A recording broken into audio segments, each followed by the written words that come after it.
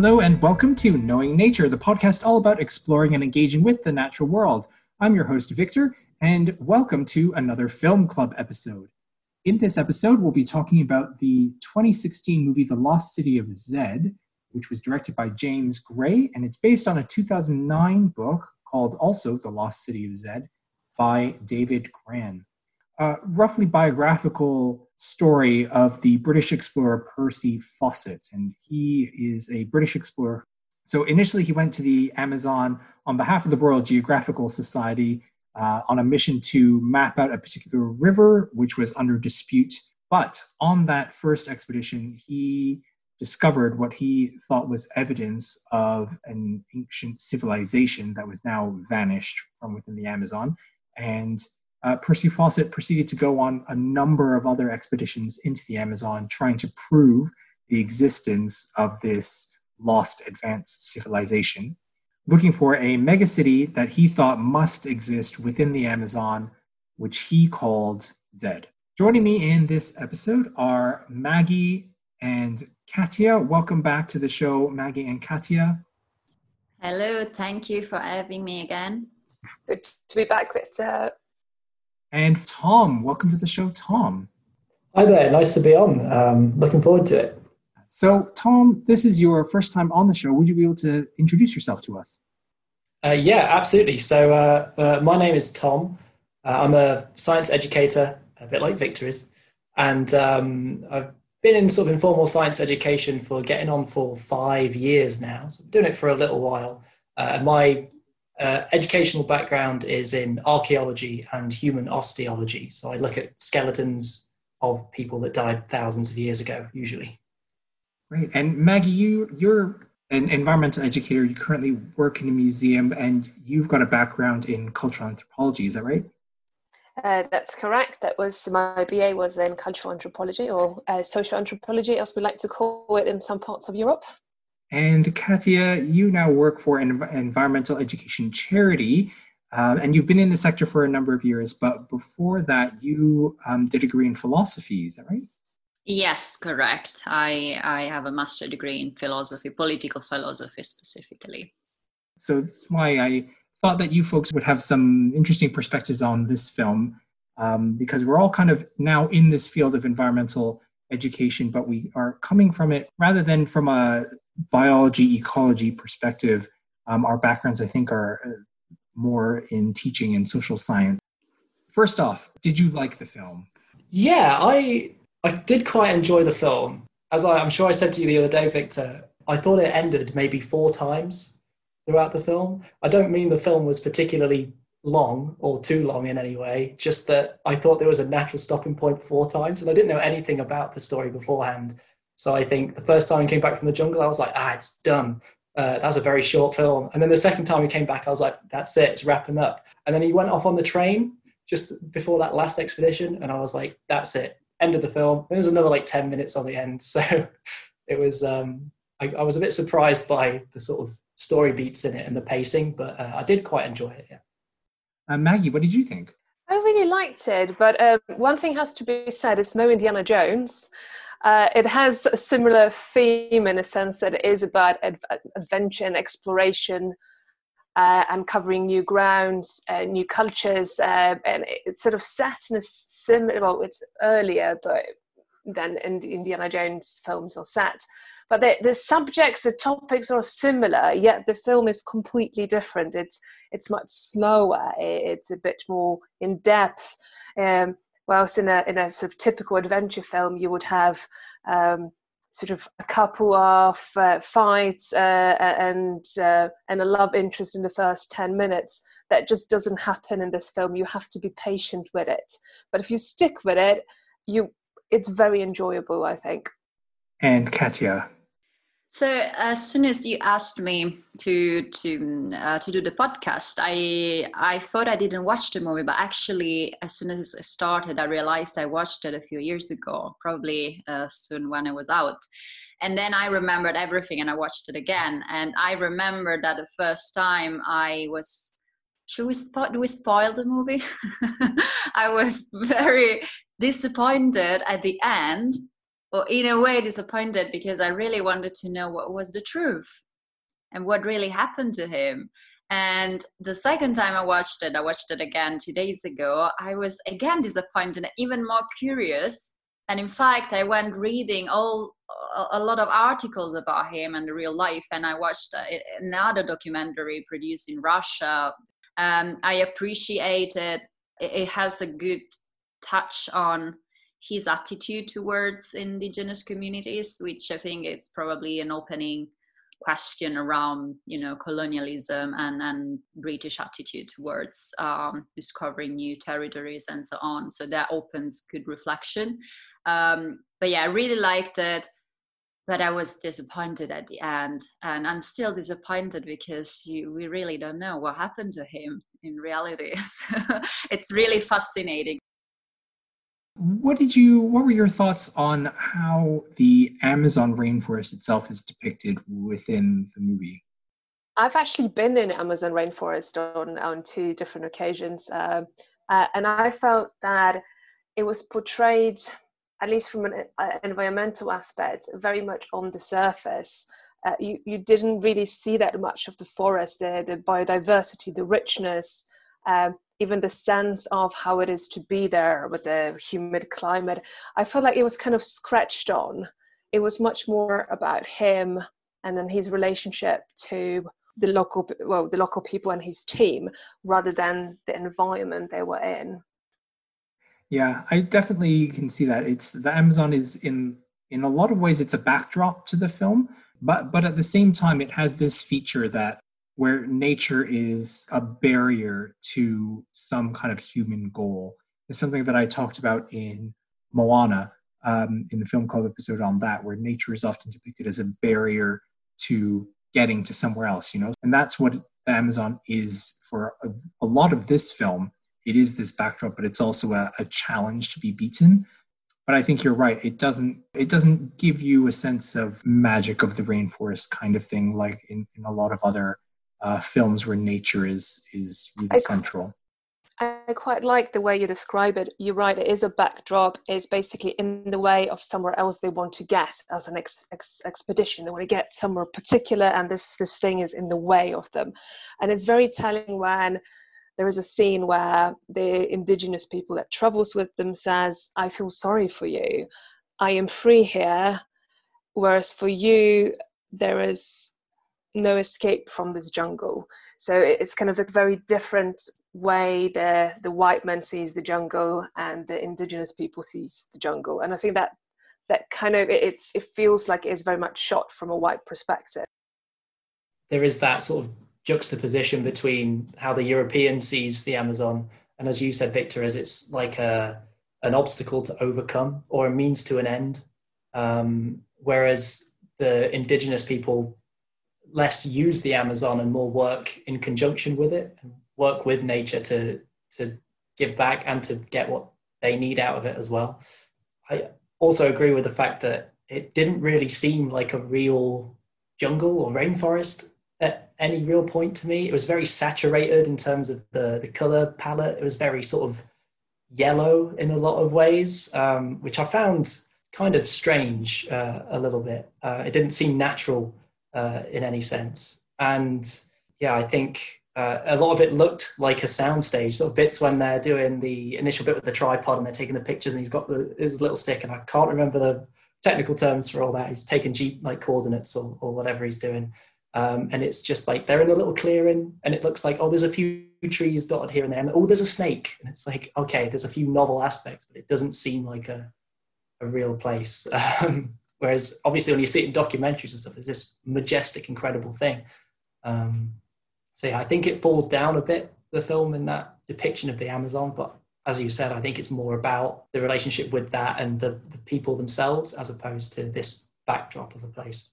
It's interesting you mentioned the color, because that's something I picked up on as well, that through most of the film has this very yellowish kind of tinge, up until the last portion of the film, his last trip into the Amazon, when he arrives there with his son. At that bit, the yellowish tinge is kind of gone. And for the way I interpreted it was like the scenes where he's in England, like there's like color there. But in the Amazon, you've got this, it's green, it's yellow, and that's kind of it. So it's almost like that is not, initially, that's not his life. But as his quest, his like personal desire to find Zed and his obsession with the Amazon grows, it's kind of like the Amazon takes on more life. And then you also get this juxtaposition between the European landscape, the British landscapes that you're seeing. Like you see this pastoral agricultural landscape in the middle of the film, just before he goes off to war. You see this like English garden kind of landscape. So you have the tamed nature. It's this Garden of Eden kind of image where it's sort of nature has already been bent to the will of people. And then you get this wild, untamed Amazon. I think you can see something of the way that he sees these two landscapes changes through the film. Yeah, that's interesting. I haven't thought about the contrast between the two landscapes, but yeah, I can see that you're describing now.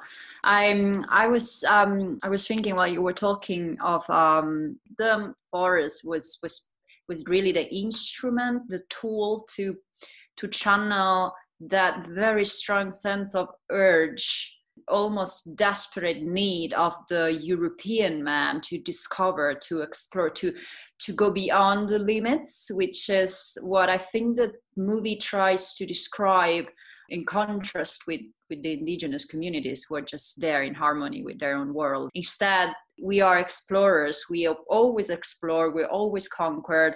I remember having a similar conversation in one of my travels in India some years ago, where I was talking to a researcher, and he was very interested in our lives, and he started talking about how Europeans went around the world and conquered the world. And he was talking to us. I was just 23, and was like, but you've always been travelers. You've always wanted to go beyond and discover and find what else is there. We Asians, we are not that. We haven't been so ambitious in going always beyond. And I think the movie describes a little bit this character, which obviously then will develop into colonialism, imperialism, and so on. And I really felt that urgency of I can't have my own life. I need to find a city, whatever costs me, whatever. I don't care. Whatever is on my way, my aim is that one. I need to go beyond, the odyssey, the idiomatic experience of, going beyond your limits to know what's there, and you just want to know more than you can. If we think a bit more about like how do people in the movie, the different people relate to the Amazon itself, because I think our discussion is now moving in that kind of direction. The initial expedition that Fawcett goes on is there. He's mapping out a river so that the land can be like apportioned to the colonial powers for rubber plantations. Because at this point, the Amazon was the source of basically all of the world's rubber plantations. But the situation is changing at this point. This film is set sometime after 1906. And in 1876, the British actually finally managed to smuggle rubber tree seeds out of the Amazon. And they were starting to establish, because of course the British didn't have Brazil as a colony. It had other areas, but rubber was this incredibly valuable material because we're at sort of the very beginnings of the Industrial Revolution. So rubber is this important material for steam engines to build like gaskets and things. So it's interesting how central economic value is right at the start of that. His perspective on it is like he's there to do a particular job, and it's because of the accolades that he wants from it. Because Percy Fawcett is depicted here as he's really after personal glory in some ways, or like to restore his family name. His father, I think, was dishonorably discharged from the military. Britain at that time being very heavily class focused, that his name was besmirched, and that was closing a lot of doors for him. Any other thoughts on like how the characters relate to the Amazon? Yeah, I think it is very much different in terms of how they go about the Amazon. There's a particular bit where they're trying to catch fish. I think it's the first time they're on the river, and he refers to it as a green desert. And of course, it's this lush jungle with like great biodiversity and all sorts of stuff in there, but they can't catch fish, and they're running out of food and they're having trouble. And then they meet these indigenous tribes who have come up with a way, just in and of themselves, to catch the fish. And the part where Robert Pattinson, I think, plays Henry, is it Henry Costin? I think his name is. And he's like, oh, it's remarkable. It's like they only kill what they need to, or they only take what they need to take. And I think that shows that contrast between the Europeans, who are very take, and they sort of exploit nature, and they exploit the indigenous people. They exploit everything that they possibly can for personal gain, whereas the indigenous people in that scene in particular are shown to sort of just take what they need, just take what they need to survive, and not go further than that. I think that really points to the different sensibilities in each group and how they relate to the jungle, the rainforest itself. I absolutely agree with you. I like the reference to the sort of green desert where there is nothing there. There is kind of very long scene where they travel down the river and they're literally starving. They don't know how to find food in this place. They don't know what to eat, and they are starving. They are about to die. And yet they have an indigenous enslaved person with them who travels with them along this river. And then not once do they think of actually asking him how to catch something, because this person has all the skills they need to eat, and yet they are too arrogant to even think of asking him for help or asking him about his skills in that place, which I found is quite telling just for the European mind at the time. In a way, the movie tries to say that Fawcett actually is the only one who is trying to give a different message. He goes back and he says, look, these people are intelligent. We should actually maybe try to learn from them. I wonder if this was really the truth in his real expeditions, because as I said, I found the movie quite romanticized. I'm not sure in reality this is actually what happened and this was his personality, because it would be very unusual for the time.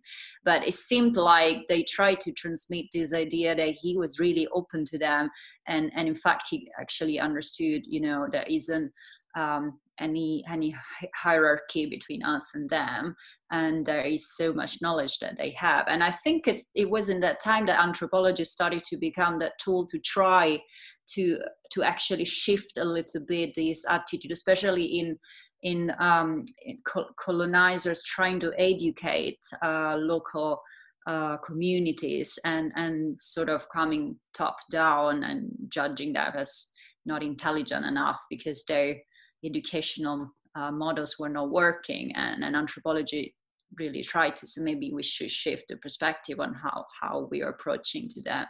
And I found that really interesting because to me, obviously I have a certain perspective on these things, and I know what indigenous communities are going through and everything, and seeing that the movie tried to give the critical eye brought by Fawcett towards local communities, which goes completely against the status quo and the mainstream of public opinion at the time.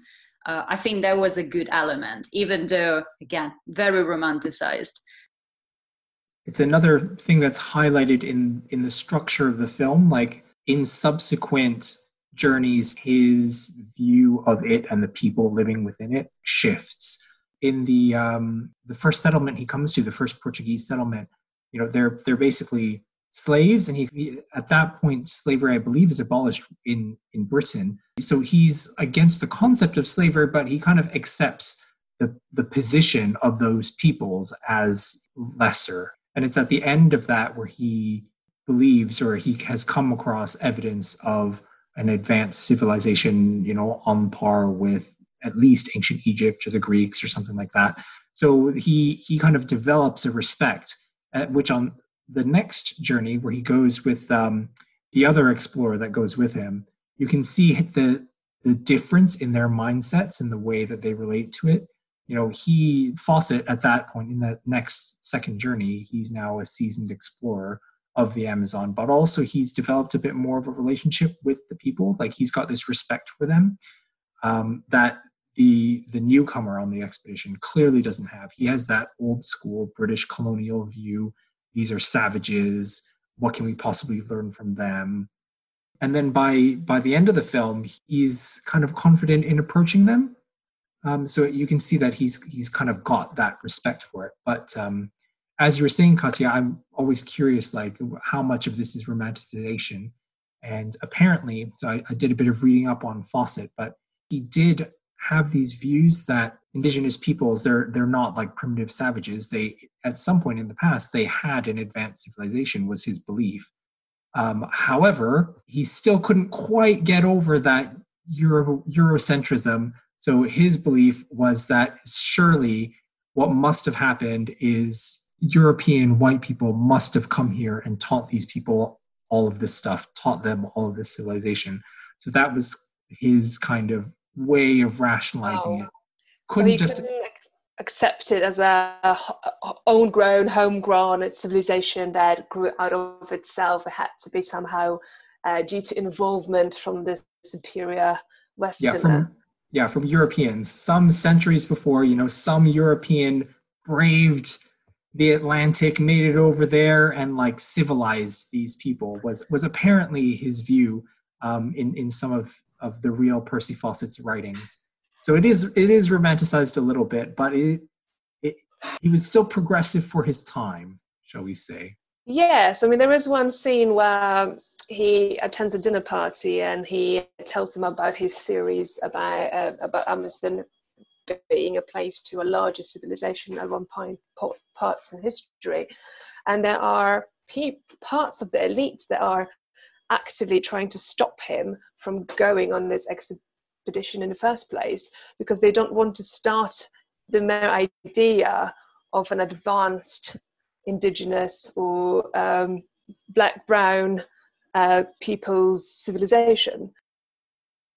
So interestingly, I think we can come to this now. I again did a bit of reading up, but in the last few years, actually, the remains of a city has been found. So he was mapping out the Xingu River, and they did find the remains of what would have been quite a large city in that region. So the indigenous groups that he was speaking to, the communities that he was stopping off at, and they were telling him, about this city.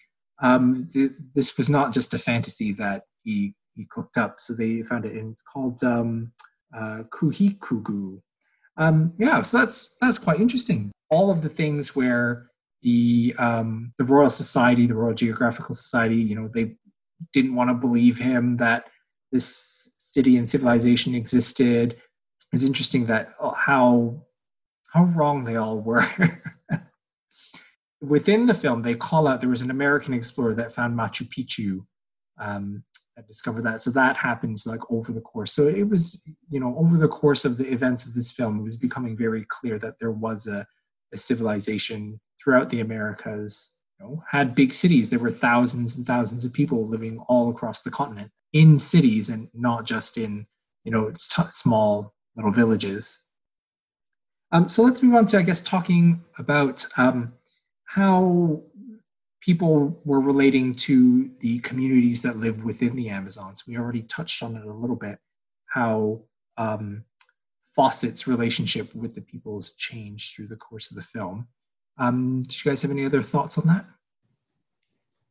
Yeah, I think what you guys are saying about his opinion of the indigenous populations there and how it does change, I think it grows throughout the film, as you said, because even that first time he comes back, the first time he goes, he as you said, he doesn't want to talk to the person who's guiding him essentially down the river. He doesn't ask him for any assistance, even though he has all those skills. And like they're actively quite mean. And he refers to them as savages at one point, But when he gets back from that first expedition and he's talking about how, oh yeah, they're asking if they could be equals to like the white man, and he's like, well, I don't know. So he's not quite there at that point. He's still like sort of basing that on material culture. He's like, if they can do pottery and buildings, then they might be our equals, not the fact that as their people, they're our equals. He's still basing that on sort of material wealth and what they can build. And what you said about his actual real life views of that, oh, white people or Europeans must have come along and helped them to get to these points is a problem that even persists today. I'm sure you've seen like the history channels, like Ancient Aliens stuff. They're talking about the pyramids and various things and how like, oh yeah, people back then definitely could not have built this. They didn't have the ability to build these things. Aliens must have done it. Like, it's that same idea of being like, okay, other cultures couldn't possibly be as advanced as European. So someone more advanced must have come along and done it. And places like Great Zimbabwe, this great city in Zimbabwe, for which Zimbabwe is now named after it sort of seceded from Britain, that people used to be like, oh no, Alexander the Great must have come along and sort of helped build Great Zimbabwe and things like that. So that's still an issue that I think is pervasive in culture today. But the thing I've found most interesting is that second voyage when they go and he sort of does the music and he has the Bible and he chats to them and he learns their language to some degree by the looks of the film. I was a bit unclear as to whether they knew a bit of Spanish. And they were speaking Portuguese. Yeah, so They must have been met before by Spaniards or Portuguese individuals. Yeah, because it was a Portuguese colony, right? So it's interesting that the relationship through the entire film, it's already colonized. So it's not like he's going out and meeting like uncontacted people, and these are all colonized peoples, and they've all been. He can communicate with everyone in Portuguese, right? Or in some cases English. So you're not seeing, I don't know, there's this tendency to want to read into these populations that some kind of like untouched, the noble savage kind of myth, right? These are these people that, if they were left to their own devices, they'd be at one with nature kind of thing. And as you said, in that second voyage where he meets that tribe and he speaks with them, he has this moment of like, look at how they've managed to cultivate the jungle. And he has this moment of like, actually, these are like quite advanced peoples. But also there's a lot of research coming out now suggesting that the entire ecosystem of the Amazon really has been shaped by human action, human populations. In terms of like distribution of plants and things like that. So even if pre-colonial, pre-contact with the West, just, the civilizations there, it's not like they were leave only footprints, take only photos, that kind of thing. Like that's not quite what these people were doing. They weren't just like walking through, taking one or two things from the jungle and then leaving it as like pristine wilderness. They were shaping it actively. Yeah, a lot of the research they found like charcoal and like sediment of lake beds and stuff way back into like prehistoric times, and they're just burning vast areas and using that to then cultivate different crops. And they do have this advanced sort of cycle of crop management and cultivation. But yeah, you're right. They're altering the environment. This landscape alteration. There's like raised fields for like irrigation and things like that, even sort of pre-Columbian. So you're right. They're not just coming in and being like taking a fish here and there. Like, although they are sort of less destructive than maybe we would be and have been.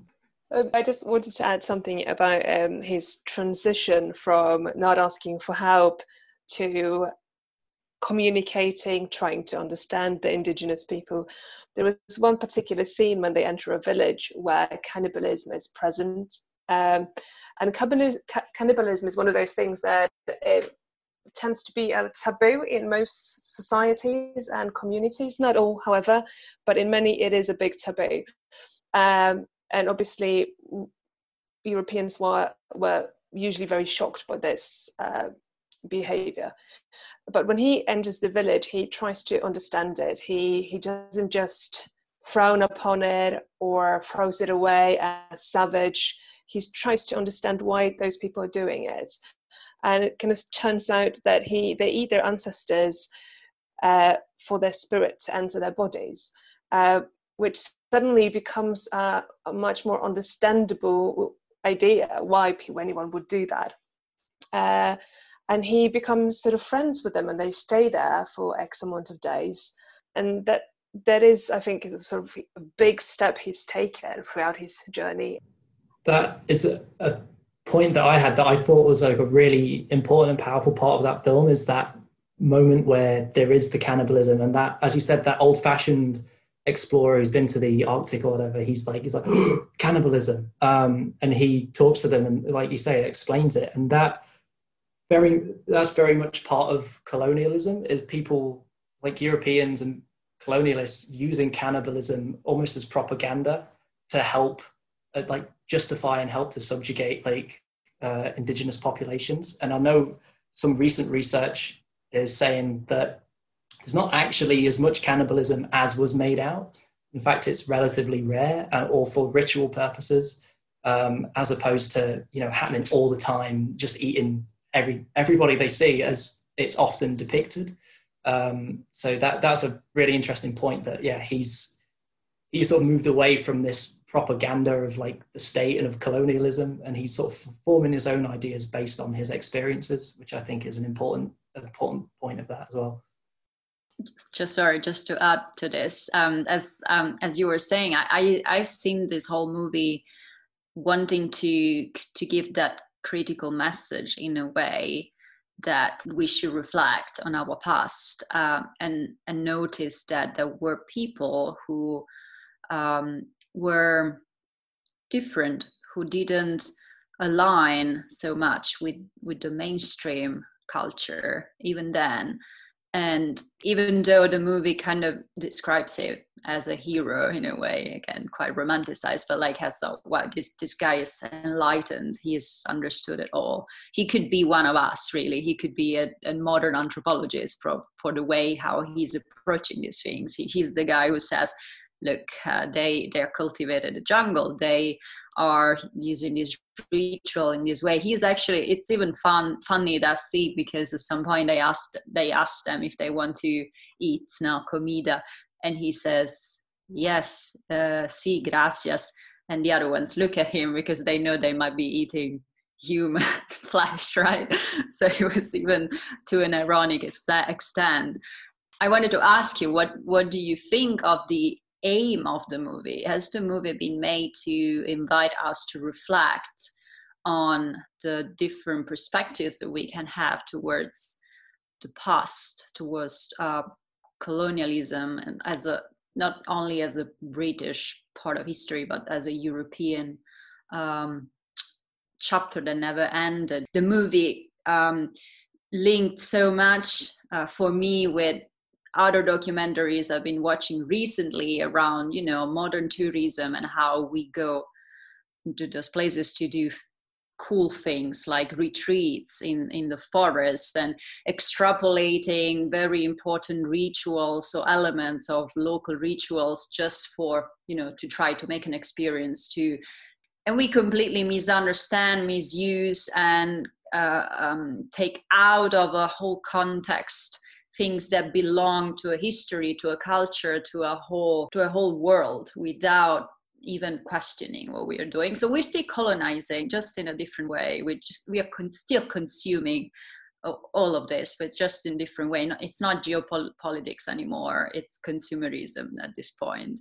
But yeah, sorry, I went a bit far. But I just wonder if does the movie want us to reflect on the past, and on the possibility that there were already people who think differently by then, and also in how we approach our past and how we can still approach nowadays similar problems. I don't know if it makes sense. It makes sense, and I think in many ways the situation of indigenous people of the Amazonia has not changed that much. I mean, in many ways they're still very much oppressed, but this time by nation states. And their sort of indigenous borders are not respected. They're completely overridden by mining companies, logging companies, often drug cartels. So in many ways, I feel like actually some things have not changed much, if not at all. In terms of reflection, I feel like the film is, to a point, but I feel the film is so focused on one person and one person's kind of goal and discovery. I don't feel that the surroundings and the indigenous people are getting enough space in this film to really be reflected upon. That's just my personal opinion. It's almost not intelligent enough to be that reflection that we need. Yeah, no, I agree. I think there's a little bit of the sort of white savior trope in how Percy Fawcett is portrayed in this film, of being like, oh, is this white guy who went to the jungle and he saw that indigenous people were actually equal to everyone else, and he goes home and he champions it, and then people start to cotton on to that, and maybe as we've seen from what his actual views were, that's not quite the case, and that comes back to that sort of romanticizing the past. But I do like that he's not a perfect protagonist. He does have some flaws, and although he might have been a little bit more forward thinking in some ways with sort of his opinion on indigenous people, how he talks to his wife at certain points is completely different. When she's like, I want to come on the journey, and he's like, no, women stay at home and they have the children. It's a bit, so, you know, he's not a perfect protagonist in that respect. So I'm glad they didn't just make him this sort of angelic, brilliant person, but also I think it's still a bit too far. They should have leaned a bit more into what Victor was saying about his actual beliefs, rather than being a bit vague on that front.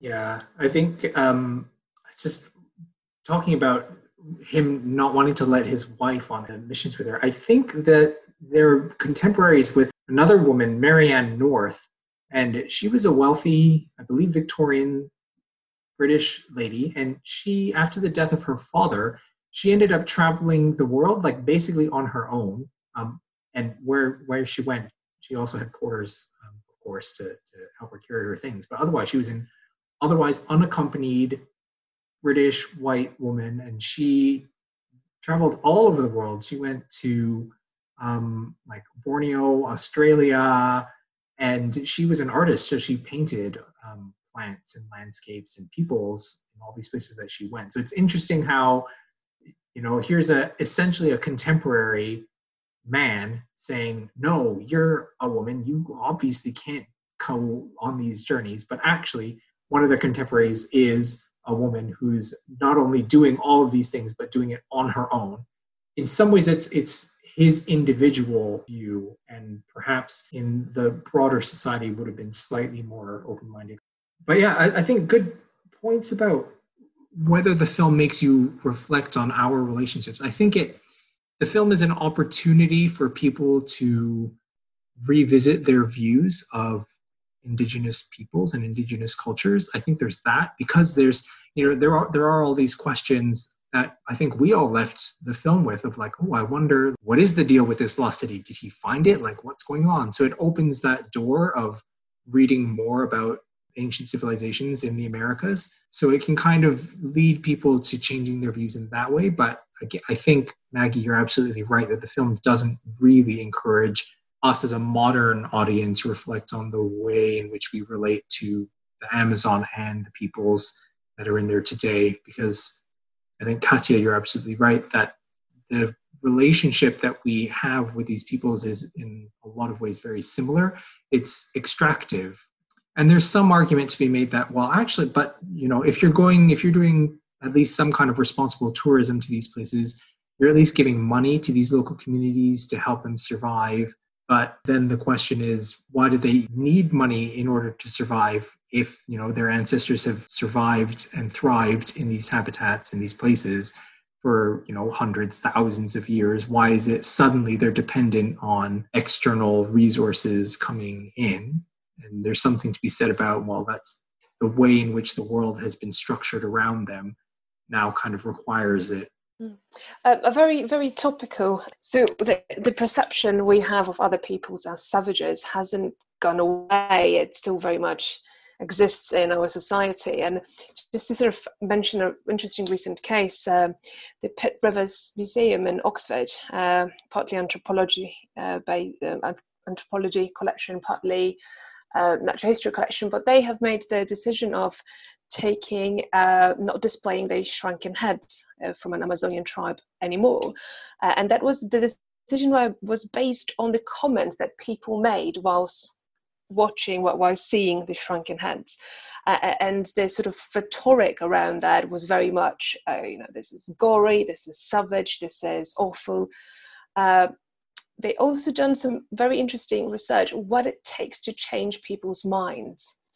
And it wasn't enough to put a different interpretation to explain a bit more. That wasn't enough. People still felt that it was sort of wrong, gory, savage. Only sort of 1 hour in-depth lecture and then seeing the object change their mind. And that was not all people either. It was about 70% that changed their mind in terms of how they saw the object. And again, we're talking about things that no longer happened. That tribe happened to become Christian quite early on. But I think it's an interesting story to be told today, because I think that perception of other people as savage is not something that's necessarily completely gone away.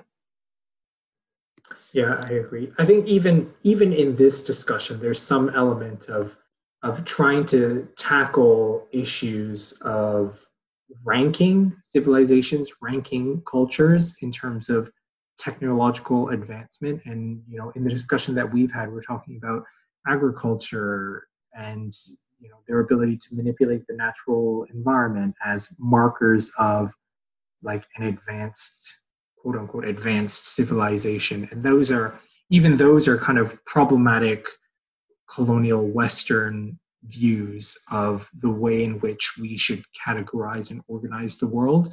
But take a step back and kind of think about it in a slightly different way. You could also say that, well, actually, if we're all humans, we've all been around on Earth for exactly the same amount of time. These cultures are just as old as our culture.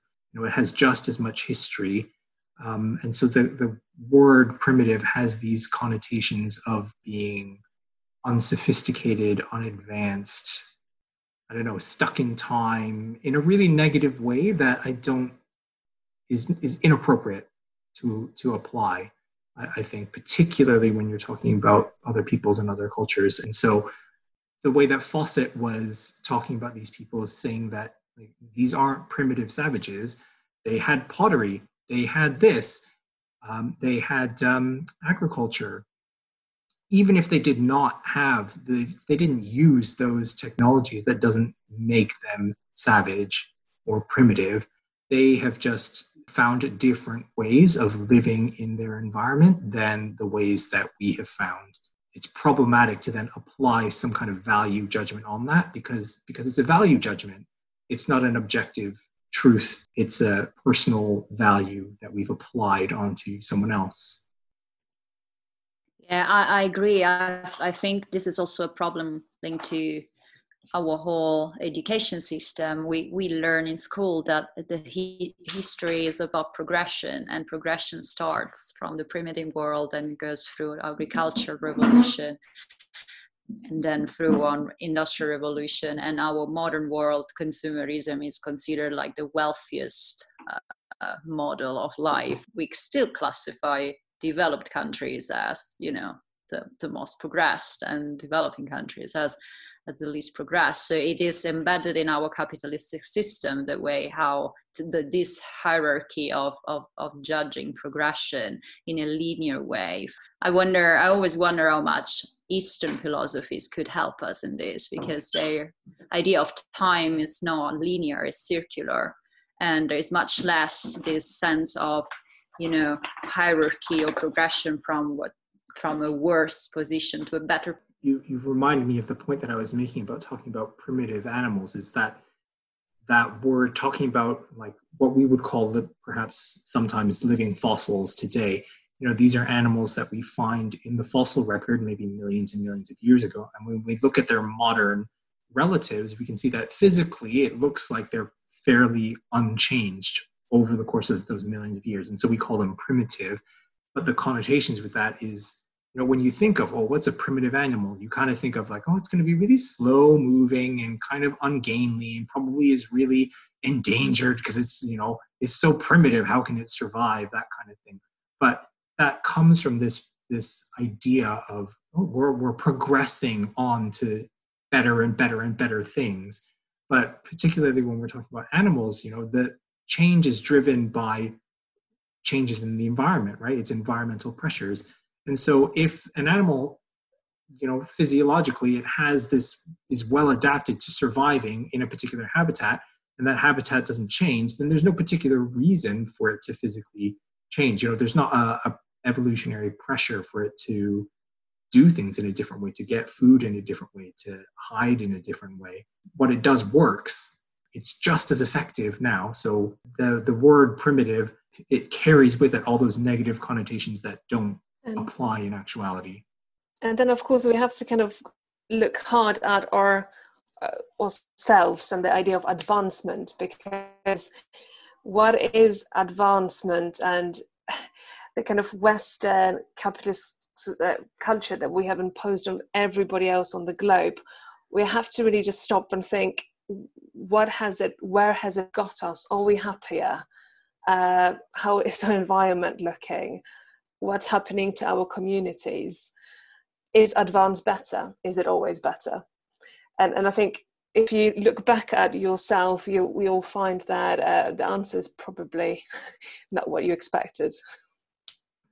Yeah, I think that is a view that you can kind of see in Percy Fawcett in this film, where even though he comes back to the comforts of England and his big comfortable home, he's got a comfortable social position, he still thinks about the Amazon and the peoples there and what he wants to accomplish there, right? So there's something about, even though journeys for him are so demanding and physical and challenging, when he comes back to the comforts of Europe, he still thinks back on that. So, being within this so-called advanced kind of civilization with its comforts, and yet still he's yearning for something else, for those challenges of the Amazon. Like, what is it about his situation that makes him look to the Amazon in the way that he does? I think this is been quite a wide-ranging discussion. So thank you all very much for coming onto the show. So Tom, Katya, and Maggie, thank you all. Thank you for having me on, Victor. It's been a lot of fun. Thank you. Thank you. See you soon. Thank you, Victor. And if you are interested in digging a bit deeper into any of these things that we've talked about, you can check out the full show notes, which are always on our website, which is knowingnaturedpodcast.wordpress.com. And if you've never checked out the show notes, you might be interested to know that often the notes are pretty detailed, and they've got links to additional reading that is related to the things that we've talked about on the show. So if you do want to dig a bit deeper, do check out the notes that are on there. You can also send us any questions or comments to our email address, which is knowingnaturedpodcast@gmail.com. Follow us on Twitter at @KN_podcast. I hope you've enjoyed this episode. Thanks for listening.